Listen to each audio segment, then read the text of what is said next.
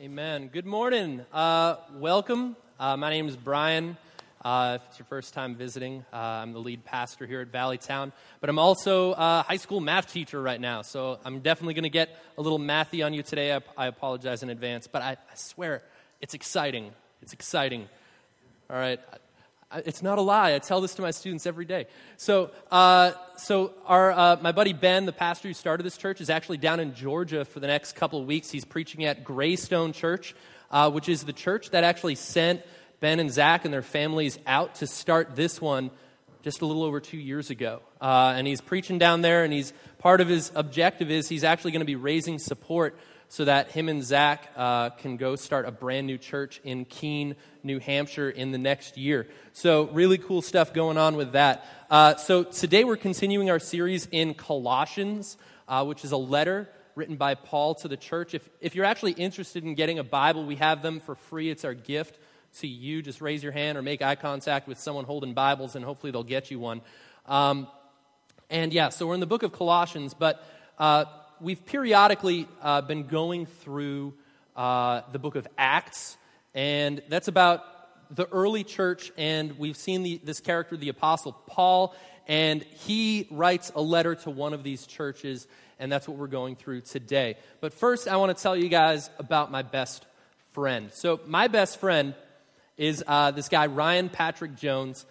We grew up together. We met in like the second grade. We'd hang out, we'd ride bikes uptown and play Frisbee. When we were older, we'd go out for coffee at a restaurant and we'd hang out. We'd play video games together and go camping and all sorts of stuff, right? So he's my best friend, my buddy, right? And we ended up going to different high schools, but we stayed connected. We, went to different colleges, but stayed connected. And we're still best friends. But when he was in college, in order to pay for his college, he joined the Army.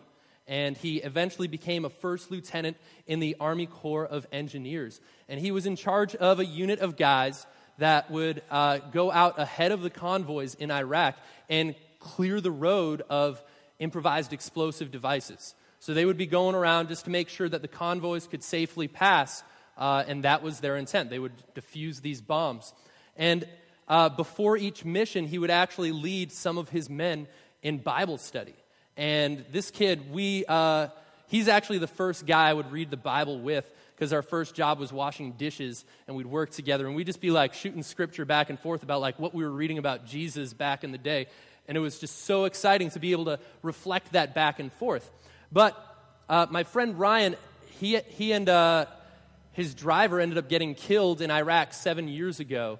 Because of one of those IEDs. And it took out his Humvee, and it seriously wounded his gunner as well. And so Ryan is more than just my best friend. He's more than just my buddy. He's a hero. He's a guy, a man that deserves respect. He's a man that has authority, right, over his unit, over his men. So he went beyond just being my buddy and my friend. And the parallel that I want to draw is that here at Valley Town, we've spent a lot of time kind of overcoming this mentality that God's just some mean jerk in heaven who writes rules, because Jesus calls us his friend. He said that to his disciples. We're more than just servants of God. We are friends of God. So we've built this concept over time, over and over, that Jesus wants a personal relationship with each of us, that he died on the cross for you, and he would have done it if you were the only one that would have ever received that salvation and that gift. So today, we're going to go beyond that, though, because Jesus is more than just our best friend. He's more than just our buddy. He's more than just looking at him like some vending machine where I can hit A17 with my prayers and get what I'm looking for. It's not just about that, right? He's beyond that. And this passage in Colossians talks about some of the titles and the roles that Jesus has, where he is supreme, all right? He happens to be someone who deserves respect, someone who's in a position of authority. And that's what we're going to find out about Jesus today when we read Colossians. So we're in Colossians chapter 1, verses 15 through 23. And it starts off, he, all right, referring to Jesus. You can read verse 14 or prior if you want to verify that. I'm not switching it up on you. So it says, he is the image of the invisible God, the firstborn of all creation. For by him all things were created in heaven and on earth, visible and invisible. All things were created, whether thrones or dominions or rulers or authorities, all things were created through him and for him. And he is before all things, and in him all things hold together. And he is the head of the body, the church. He is the beginning, the firstborn of the dead, that in everything he might be preeminent. For in him all the fullness of God was pleased to dwell, and through him to reconcile to himself all things, whether on earth or in heaven, making peace by the blood of his cross. And you and I, who were once alienated and hostile in mind, doing evil deeds, he is now reconciled to his body, right, of his flesh, by his death, in order that he might present you holy and blameless, above reproach before him. If indeed you continue in your faith, stable and steadfast, not shifting from the hope of the gospel that you have heard, which has been proclaimed to all creation under heaven, and of which I, Paul, became a minister. So, there are a lot of things that just said about Jesus. Really big things. And that's probably hard for some of us to receive. We're thinking like, I think he was just like some carpenter. Maybe he was all right at making a chair, right? Like, some people are at that point, and that's great. That's fine. Some people might think like he was a good teacher, right? He had some good ideas. Some people think he's a prophet. But the Bible is clear that Jesus was way more than all of those things. All right? And I want to let you know that wherever you are on the spectrum of who Jesus is, you might even think he was like the most terrible person ever to have existed because he deceived the world or whatever is what you might believe. And that's fine, but I ask that you would continue to seek, continue to ask questions, because you will find out that he is so much more than that. He is the truth. He is the way. So we're going to look at some of these titles that Jesus was given in this passage and talk about this. Like, what does this even mean? Right? Because I thought Jesus was just my homeboy that I get to hang out with. I thought that's all it was. But he's way more than that. So the first title I see is that he is the image of the invisible God. All right? God chose to represent himself through Jesus on this earth. All right? So when you think about God or how he feels about mankind or how he thinks about you, think about how Jesus treated those people he met. Think about how he was moved with compassion towards those he would encounter. In John 14, Jesus says it this way. He says, one of his disciples, Philip, comes up to him and says, "Lord, show us the Father, and that'll be enough for us. Like, just show us God. Like, come on, just once. Like, we know you can," sort of thing, right? And Jesus said to him, "Have I been with you so long, and you still don't know me, Philip? Whoever has seen me has seen the Father. How can you say, 'Show us the Father'? Do you not believe that I am in the Father and the Father in me? The words that I say to you, I do not speak on my own authority, but the Father who dwells in me does his works. Believe me that I am in the Father and the Father in me, or else at least believe on the account of the works themselves." So Jesus and God are the same, right? God established his covenant. He established his perception towards all of humanity and how Jesus represented himself. Everything that Jesus did was what God the Father wanted him to do in that moment, right? So don't think about God as some jerk, right? God is the most loving, the one that gave his life on the cross that we could be with him forever. So Jesus is the perfect representation of God. That's why in Colossians today in verse 19 we saw that it said the fullness of God was pleased to dwell in him. God was fully represented in Jesus. So what I want you to think about is just that God loves you so much. All right? But Jesus is more than just our buddy. The next title it gave him was that he is the firstborn of all creation. Now, this one's actually a little bit difficult for us to wrap our minds around because we think, okay, firstborn, I guess that means like God made Jesus and then like Jesus made everything else, like is what we'd probably think. But biblically, the word firstborn is a title. It's actually a responsibility. It's a position of authority. And to build that case, not only do subsequent verses kind of verify that Jesus wasn't just made, right? All things were made through him. But in the Old Testament, we actually see that there were individuals, right? Isaac, Jacob, and Joseph, who were not born first among their brothers, but were honored with the firstborn position in terms of inheritance and in blessing and responsibility. So the firstborn is a title where he is, right, in charge of all creation. In John chapter 1, just to kind of like build this case, because I know that sounds like a little weird, and you're like, I don't know, I think you're tricking me here. John chapter 1, he puts it this way, and he refers to Jesus as the Word. I'm not going to get to that point, but read on if you want to check it out to verify. He says, in the beginning was the Word, and the Word was with God, and the Word was God. He was in the beginning with God. All things were made through him, and without him was not anything made that was made. In him was the life, and the life was the light of men. The light shines in the darkness, and the darkness has not overcome it. So Jesus and God are the same, all right? Jesus was the creator. He was the one that was involved in all of it. And even just the idea that it refers to Jesus as the Word, all right, capital W, Word in your Bibles is what it says, because if you think even back to the book of Genesis, how did God create things? He spoke it, right? So Jesus is the Word, the representation of God, kind of in our dimensions, I guess. And that's how God also represented himself when Jesus was born on this earth. So verse 2, it says, by him all things were created. And this is where I'm really going to take some time, because I know like the idea of creation, that almost sounds foolish in our modern era.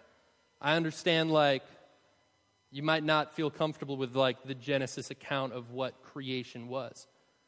And that's actually okay, because I know that once you meet Jesus and learn to trust him, eventually you will trust his eyewitness account of what happened when he was there, when he created it, because after all, he was the only one that was there. I wasn't there. So eventually you can build that trust, but I want to let you know right now, if you don't believe in creation, that's actually okay. You can experience salvation. In order to be saved, you just have to confess Jesus as your Lord and believe that God raised him from the dead. That's what it says in Romans chapter 10. So believing in creation versus evolution or whatever isn't an issue of salvation. It's just an issue of like, do you believe what Jesus said? So don't feel right condemned in any capacity wherever you come from, because chances are we probably all came from some sort of background of not believing in creation. You probably meet Jesus in some other capacity, and like I said, you learn to trust what he says. But I'm going to go a little bit beyond that today. So the reasons that we believe in creation here at Valleytown is a good number of them, but I'm going to hit a few. First of all, we believe in creation because of what Jesus said. All right, because Jesus himself believed in and taught creation as if it was literal from the Old Testament. In Mark chapter 10, verse 6, he says, but from the beginning of creation, God made them male and female. That was quoting from Genesis 1, and he also quotes Genesis 2 right after that. In Mark chapter 13, he says, for in those days, he's referring to future tense, even past us, not just future from what his perspective was at that time. He says, in those days there will be such tribulation as has not been from the beginning of the creation that God created until now and never will be. So he's talking about creation happened. In fact, Jesus quotes a lot from the book of Genesis. And he quotes from it as though it's like worth basing your life decisions on, right? This is where he gets his concept for marriage. And he says like, all right, this is how marriage works. This is what it was like then. This is what we should do now, right? So he teaches it as though it literally happened and wasn't just some metaphor. So that's the first reason why we believe in creation, is because what Jesus says. Another reason we believe in it is because of what Satan says. And this is a little bit coin flipped on you. But think about what Satan did say in the garden to Eve. He asked one question. He said, did God really say that? Did God really say that? Right? Did God say you couldn't eat of any tree in the garden? Or what did he say? What did he really say? And that was the original temptation. And that's the question that so many of us encounter when we experience doubts is like, I know the Bible says this, but did God really say that? Like, is this really his opinion on sin? Is this really God's, right, design and how he did creation? Right? Did God really say this? And that's the temptation that we face. So I know that's not enough reason to just believe something, because that would seem like potentially propaganda, just trying to shield you from doubting the truth. But to some degree, that's still something to consider, is that is the temptation of the enemy from the very beginning. So another reason we believe in creation is because of what creation itself speaks. There's evidence within creation itself that testifies of a designer, of a creator. And Paul puts it this way in Romans chapter 1. He says, "For what can be known about God is plain to them, because God has shown it to them. For his invisible attributes, namely his eternal power and divine nature, have been clearly perceived ever since the creation of the world in the things that have been made." So the things that have been made should bear evidence of a creator, is essentially what this is saying. And then Paul says, so they are without excuse, referring to people that don't believe what God said. So a creator is evident within his creation. There should be evidence of design. There should be something behind that. And let me show you some pictures, little sidetrack a bit, of a hike that I went on back in 2009, the day before Thanksgiving. This is on the Mid-State Trail in northern Massachusetts. And just check out this picture for a second while I sip some water here. So this is a little nature scene. It's got a rock. And I think you guys would probably agree that this rock is here due to natural causes. It looks the way it does because of erosion or heat or like wind, right? It probably is just naturally there. And I would agree with you, right? Most of those forces, natural forces, probably have that rock looking the way it does right now, right? Maybe you even believe in like ice ages and glaciers moved that there, whatever. But you think that there's probably some natural explanation to that, and I agree. So look at this next picture. I found some more rocks when I was on that hike. And I was looking at these rocks, and I'm thinking, I don't think nature put it that way. Right? I'm in the middle of the woods. I don't see any footprints around this. I mean, should I believe that nature just happened to have those rocks arranged that way? I mean, at some point, like if I find a pile of like 3 rocks, yeah, that could naturally happen, right? Or like 5 rocks in a row, maybe. Yeah, that probably happens. Probability would suggest that that's likely. This picture happens to have 32 rocks in it, and I think like we're starting to get a little bit improbable that this wasn't designed, that there wasn't some intention behind this, that there wasn't some design or some purpose, right? There's some intelligence to how this is arranged, right? There's like 2 to 4 rocks high, and it's all in a row. It's not like they're scattered about, right? There's order, right? So I think like to some degree, like ask yourself the question, how many rocks would it take to be in a row for you to believe that it was designed? And that's the same sort of question that archaeologists use. They believe that they can determine there was design in what they're seeing in history. Or a forensics expert, right?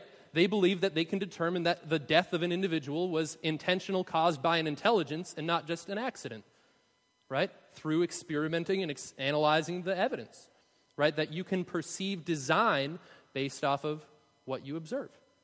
So this next picture, I definitely think naturally occurred. There's actually no doubt in my mind that I think, if you think about it, guys, if there's enough time, matter could assemble, or maybe if the atmospheric conditions were right on like planet Earth a long time ago, or maybe if there was like lightning. Imagine lightning, like and like the sand maybe melted and assembled glass and formed this image. Like, I didn't see any footprints, guys. I'm pretty sure this just naturally occurred as is. And you guys probably realize by now, like, of course this is designed.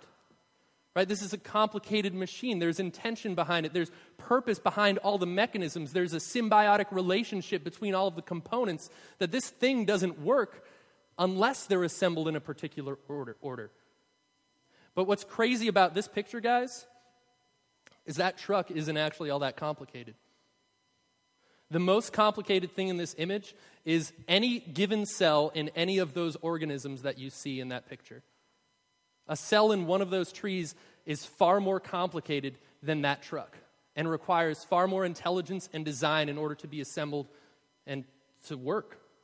So I just want you guys to think about that. Like, you should be able to see design when something it reaches a certain degree of complexity, right? Or reaches a certain degree of intention behind it, right? You should be able to come to that conclusion.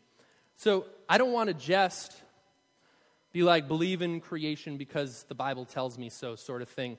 I mean, I can make a basis for why the Bible is true and why it's different than every other book, but we don't have time for that today. So I'm going to actually get into some of the science, because the Apostle Paul, later on in the book of Colossians, he's actually encountering a lot of like wrong thinking and wrong worldly philosophy that has kind of plagued the church, and he takes the time to correct it. All right, and I recognize, like, I love teaching the Bible, and I'm going to take a little bit of a sidestep to talk about some math and science, because I realize this is a stumbling block for a lot of people. This is a doubt that a lot of us experience, like, I don't know if I can believe in Jesus because, like, this is pretty crazy. Like, you think 6 days is all it took? So I sympathize with that. So I'm going to come at it from the angle that we believe. We tend to believe scientists and mathematicians and physicists. So let's find out what some of them say. So let's consider Sir Isaac Newton, all right, dude that had discovered calculus. So high five there. Although he simultaneously, independently discovered it along with this other guy, Leibniz, but I'll step away from the math history there for a second. He also, right, is the guy behind a lot of physics and our understanding of Newtonian physics and his 3 laws, right? And this is what he said. He said, gravity explains the motion of the planets, but it does not explain or cannot explain who sets the planets in motion. Right? So when he saw the solar system, he saw order and design. And as science has progressed, we see even more order and design within the cosmos. Okay? In fact, like, there's just so many things, I don't have time to hit them, but conservation of angular momentum, the fact that if there's a big bang or explosion, everything that's spinning should maintain spinning in the same direction. Everything should have that, and yet we find that some planets, even in our own solar system, and some entire galaxies are spinning backwards compared to everyone else. It breaks the law of the conservation of angular momentum. Or the fact that there's fine-tuning within the universe. There's different, basically, elements that we see within nature. You know, we expect certain constants regarding gravity, the speed of light, and different things like that. And they found that there's over 140 of them that if they were off by the slightest amount, life couldn't exist. The universe couldn't exist. Some of them, it's only off by, like, if you had, like, the knobs of the universe and you could, like, twiddle with them and, like, change gravity, you know, or, like, whatever. If some of them, like, if you turned one of those knobs, like, 1%, you'd still be okay. And, like, for some of those factors, it's like that. But other factors, if you change it a thousandth of a percent, you just broke the universe. Like, don't do that, right? Like, don't touch those knobs, right? So it appears as though our universe is finely tuned. And that begs the question, who did it? Why is it like this, right? So, but better evidence than what is out there, I find, is what's in here, in life, in cells. Because in Darwin's day, right, Charles Darwin, right, naturalist, theory of evolution, he saw the cell, and other scientists of his day thought it was just like a bag of Jell-O kind of thing. Like, it was just like cytoplasm, like it's a little bag of goop. They thought that was that simple. And obviously it's more than that. We've discovered that through science and the advances in technology. And so cellular complexity, it's ridiculous. Cells, actually, I don't know if you guys realize this. I've got so much, like, bonus content I put on the back of your handouts. Like, seriously, hyperlinks just all over it. Go check this out, because I actually don't believe I'm going to convince necessarily anyone today. You really need to dig into this stuff on your own. And I'm not talking conspiracy theorist websites. I'm a lot of this is from, different resources that are secular scientist organizations. But the cell is compared to a factory. And this is why I want you to check out this guy, Drew Barry. He did a TED Talk a while ago. He's actually an animator and a biologist, and he animates the components within the cells and analyzes these molecular machines.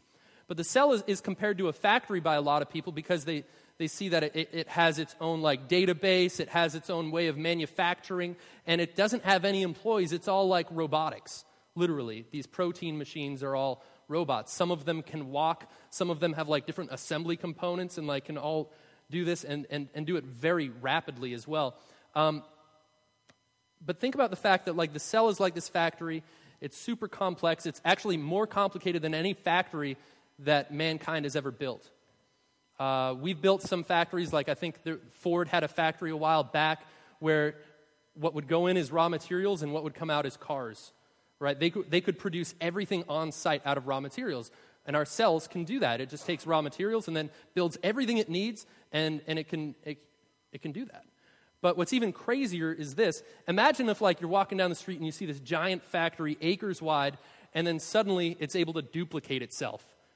Without anyone pushing a button, it's suddenly able to build all of the parts necessary to build a duplicate factory right next to it. And imagine that it could do this in 8 hours. Right? Now, that's how quick some of our cells are at replicating. All right? Some of our cells are that fast at being able to duplicate themselves. And even if we had all of the resources and all of the intelligence, and if we had an army of NASCAR crew pitmen that could assemble things super quick, we couldn't build a factory that fast. We can't do it. But yet our cells can, and they do it all the time. And in fact, we've got 6 to 8 hours for our cells to reproduce and to split. Our liver cells take as much as a year, but some bacteria can duplicate in 20 minutes. 20 minutes, it can just completely duplicate, and there's trillions of atoms all in this, organized, designed. It's crazy. So I just want to build that case for the complexity of the cell for a little bit. And there's this mathematician, an American mathematician, his name is William Dembski. He was kind of analyzing probability, and he came up with this idea called, let's see if I get it right, the universal probability bound. And it's this idea that he took the number of atoms in the universe, which is 10 to the 80th power, the number of elementary particles. All right, so that's 1 with 80 zeros after it. You think that's a big number? I apologize, honey. My wife has got a fear of infinity, a pyrophobia. We're going to hit some big numbers today.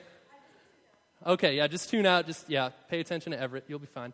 But yeah, so 10 to the 80th atoms in the universe. Then he multiplies that by 10 to the 45th, which is the inverse of a Planck length. The Planck length is the smallest distance between any two particles. And so he multiplies that, and then he multiplies it by the number of seconds that the universe has existed. All right, which actually isn't even that big. I think it's 10 to the 13th power for the number of seconds that the universe has existed according to current theory. And then he's and multiply it by 1 billion. That's what he did. So he multiplies this all out, and he gets this number, 10 to the 150th power. All right, so that's 1 with 150 zeros after it. And basically what he's figured out is that if you have a probability that is less likely than 1 in 10 to the 150th power, it's impossible in our universe. Because that number took the likelihood of all possible collisions of all particles in all of the universe for all time multiplied by 1 billion. And if it can't happen in that scenario, it can't happen. It's not improbable, it's impossible. All right, so that's what he figured out, this mathematician Dembski. And there's this other guy, Sir Fred Hoyle. He just passed away 2001. He's a British dude, right? And he's an astronomer, cosmologist. And he had calculated the probability of cellular life evolving. All right, not human life, not animal life, cellular life. And he found that the probability of it evolving is 1 in 10 to the 40,000th power. Okay, so 1 in 10 to the 40,000th, compared that to 1 in 10 to the 150th. It's impossible, is mathematically what we would say. I'm a mathematician, so I can say it. It's impossible, right? Not improbable, impossible.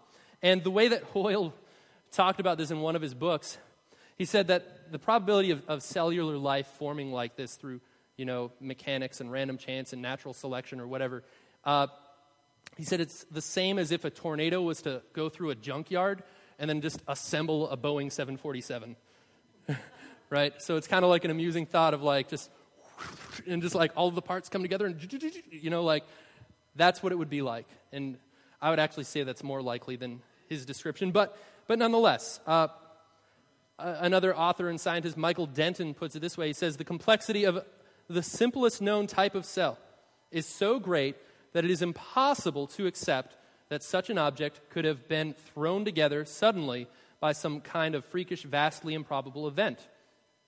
All right, so that's what we're talking about. And he says such an occurrence would be indistinguishable from a miracle. That's what he said. All right, so it turns out a material evolutionist believes in miracles better than us Christians do. If they're to believe that happened through natural processes and had no play behind it. It's impossible. It would look like a miracle. So within these cells, there's all sorts of evidence of design. They have these molecular machines. There's things like bacterial flagellum, all right? They've got this cool like little right thing, and it's like an off-board motor, and what's cool about it is it's got 40 separate components, and if one of them is missing, it doesn't work. It fails to work. So the question is, how would this evolve through small steps? How would this happen through small little increments if any given increment gains no value to that cell? Because there's no benefit. All right, so there's all sorts of things like that. There's these cool like kinesin, which are these walking like little protein robots, and they actually pull like the components of our cells behind them and move them all around on these like self-assembling highways called microtubules. Like definitely check out some of these animations. It's so cool. And it's from these secular biologists that are analyzing this. So the cell is complex, but within the cell is something that is even cooler, and that's DNA.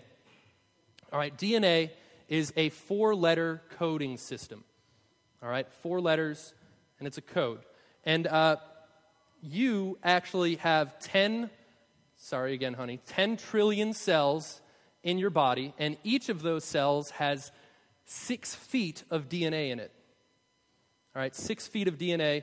My wife said last night, she's like, I'm not even that tall. Right? And I've got 10 trillion of these things in me, right? And this is just DNA. And one of the interesting comparisons that they've been able to do with DNA is because it's a coding system, is compare it to like lines of code in a computer program. I don't know if we have any like software engineers in here or anyone that's dabbled in writing code before, but it takes a lot of work. It takes a lot of intention and intelligence. And in fact, most of the time when you're coding, you're doing something called debugging. Because if you have like a single like comma off or changed a number or a letter, it breaks it bad. And then so most of the time like you'll write your code and then like you're just going to spend a lot of time trying to figure out, oh, right, why didn't this work right? This broke, right? And if we have like teams of software engineers that are coding and it takes them this much effort to write a program, right, what would that look like compared to DNA? And the average iPhone app, some of them are smaller, but the average one has 30,000 lines of code, all right, intelligently designed that couldn't happen by random chance. A single cell of syphilis has the DNA code equivalent to 1 million lines of code. So 1 million compared to 30,000 lines of code. All right, so that's for syphilis. A mouse, your regular country house mouse, right, has 120 million lines of code equivalent in its DNA. And the human being, all right, has 3.3 trillion lines of code in their DNA. All right, so yeah, those numbers are getting pretty big. And the idea is like DNA is complicated. All right, not only is DNA a code, but it's an error-correcting code, which we are able to program that. We're getting better at that. We can do that. We can write our code so it's error detecting. And DNA is also error correcting, and that's even harder to write, where the software is able to recognize when there's a problem and then know how to fix it all on its own.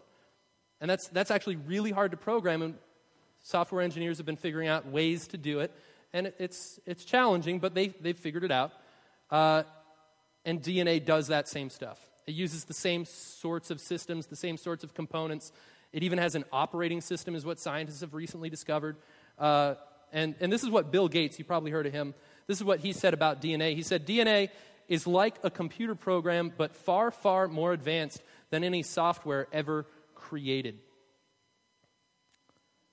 And then these guys, back in the 80s, wrote a book about DNA called The Mysteries of Life's Origin, and this is what they said. An intelligible communication via radio signal from some distant galaxy would be widely hailed as evidence of an intelligent source, right? Like, just like I said with the stone wall, how many stones does it take for you to determine there was an intelligence behind it and a design? So, like, the same thing would happen if we had a radio signal that's just coming at us, with all sorts of data. Eventually we'd be like, all right, that's not random. There's a pattern. There's a signal behind the noise. And so this is what they said. Why then doesn't the message sequence on the DNA molecule also constitute prima facie evidence for an intelligent source? After all, DNA information is not just analogous to a message sequence such as Morse code. It is such a messaging sequence. All right, so this stuff is complicated. And scientifically, the only way information comes about, the only known source of information is a mind. There has to be an intelligence behind it. The book that you have in your lap, those words didn't randomly assemble because of the paper and the ink. The message that's on there didn't originate from that matter. It originated from a mind. And that's the idea, is that these codes, these systems, had to have a mind behind them. And that's the idea. So, let's see. I'm going to skip this stuff. But you guys can do your own research. I'm serious. Check this stuff out. But even atheists are actually coming out and saying, like, this evolution stuff doesn't work. There's this guy, what's his name? Sir Thomas Nagel, just 2012, released a book called Mind and Cosmos, where he just completely, he's just stepped off the bandwagon for evolution. He's like, you guys are crazy. This doesn't work. And he's an atheist, so he doesn't have an ulterior motive or agenda trying to promote God. It's just what he's doing, what he recognized as a result of the science. So let's get back to Jesus, because I've been geeking out on you for a while. And thank you for loving me and letting me do that. I appreciate it. I'm a little bit of a nerd. So back to Jesus. In Colossians, it said, all things were created through him and for him. This basically means that he's the boss, right? He calls the shots. If he made everything, right, he's the one that gets to say what it's for, what its purpose was. And that's the idea, is that we should end up recognizing that the designer knows what's best for the product that was designed, right? And the most joy you can experience in your life is finding out what purpose God made you for and then doing it, because he knows exactly what it takes to fill you with his joy, to make you so happy that you're just so excited about what you're doing, because he's the one that made you. So the Bible also said, in him all things hold together. So he's the sustainer of the universe. He's got this under control, right? He's got the whole world in his hands, sort of thing. Like, he's got this. It also said that he is the head of the body, the church. And this is actually Paul's favorite analogy throughout Scripture. He compares Jesus to the head and the church as to his body. Cumulatively, we represent the body of Christ on earth right now. And the idea is that the head is the one that gives instruction to the body. And in the body, we are all like separate components: eyes, ears, mouth, fingers, right? We all have different strengths and different values and different purposes, but we all together are cumulatively having an effect, right, based on the intentions of the head, the brain, the mind, right? Jesus is the head. So that's what we need to do. We need Jesus, and we need each other if we're going to be an effective body. So it also said that he's the firstborn of the dead. So Jesus, yes, he did raise people from the dead before he died and was rose from the dead, right? But he's the first one that did it for forever, for real, for permanent, in the sense that God's power raised him from the dead after the crucifixion. And He is the firstborn, meaning he's not the last one in this case, because we actually get to partake in that resurrection. The same power that raised Christ from the dead can dwell in you too, if you choose to let him in. And we will at some point experience that. And then my favorite, the Bible calls Jesus preeminent. Preeminent. Let me explain what this word means. It means surpassing all others, very distinguished in some way. Synonyms for this are that Jesus is the greatest, the leading, the foremost, the best, the finest, the chief, outstanding, excellent, distinguished, prominent, eminent, important, top, famous, renowned, celebrated, illustrious, supreme. That is who Jesus is. He's not just our buddy. He's not just our friend, although we do have the privilege of boldly going before his throne of grace. He's made access available to himself in that way. But he is supreme. And I want you to think about this. How is that going to change your prayer life? When you realize you're not just praying to some carpenter, you're praying to the guy who made it all. The guy who has the power and the authority to do something about it. When we put Jesus in the right place in our minds, in our hearts, we realize that he's got this under control and we're willing to go with his plan. Right? So let us not diminish Jesus removing titles from him. Just like I wouldn't want to dishonor my best friend who's a hero and withdraw that title that he has. We shouldn't do that to Jesus. The Bible says he's all these things. He is all these things. So establish that in your heart. Just seek it out. Find the truth and see that he is those things. And just like my best friend died in Iraq to give me and you the freedoms that we have, Jesus also did the same thing. Jesus died that we could be free from our sin and that we would have access to the Father and be able to enjoy his presence forever. So, how do we respond to this? We respond by trusting in Jesus, trusting what he says. So, a creator is evidenced by creation, but that's as far as it goes, right? Creation itself doesn't tell you about Jesus. It just tells you that there was a designer. All right, God the Father displayed his person through Jesus. We learn about the heart of God through Jesus. But the truth of God is learned when we go and speak the truth that he gave us, the truth that the Holy Spirit leads us into. So the only way that people find out about who God is when the gospel is preached, when the good message gets to go forth and people hear that God loves them and that he's made a way available for them. So in a moment, we will have an opportunity to give into an offering. If you're visiting, forget about that part. All right, don't feel obligated in any way to give. You don't have to worry about that. We just want you to experience who Jesus is. So keep seeking him out. And in a moment, we're going to sing some songs. All right, just a couple more songs because he is worthy. He is worth getting excited about. He is supreme. So let's have the worship team come up and we'll pray.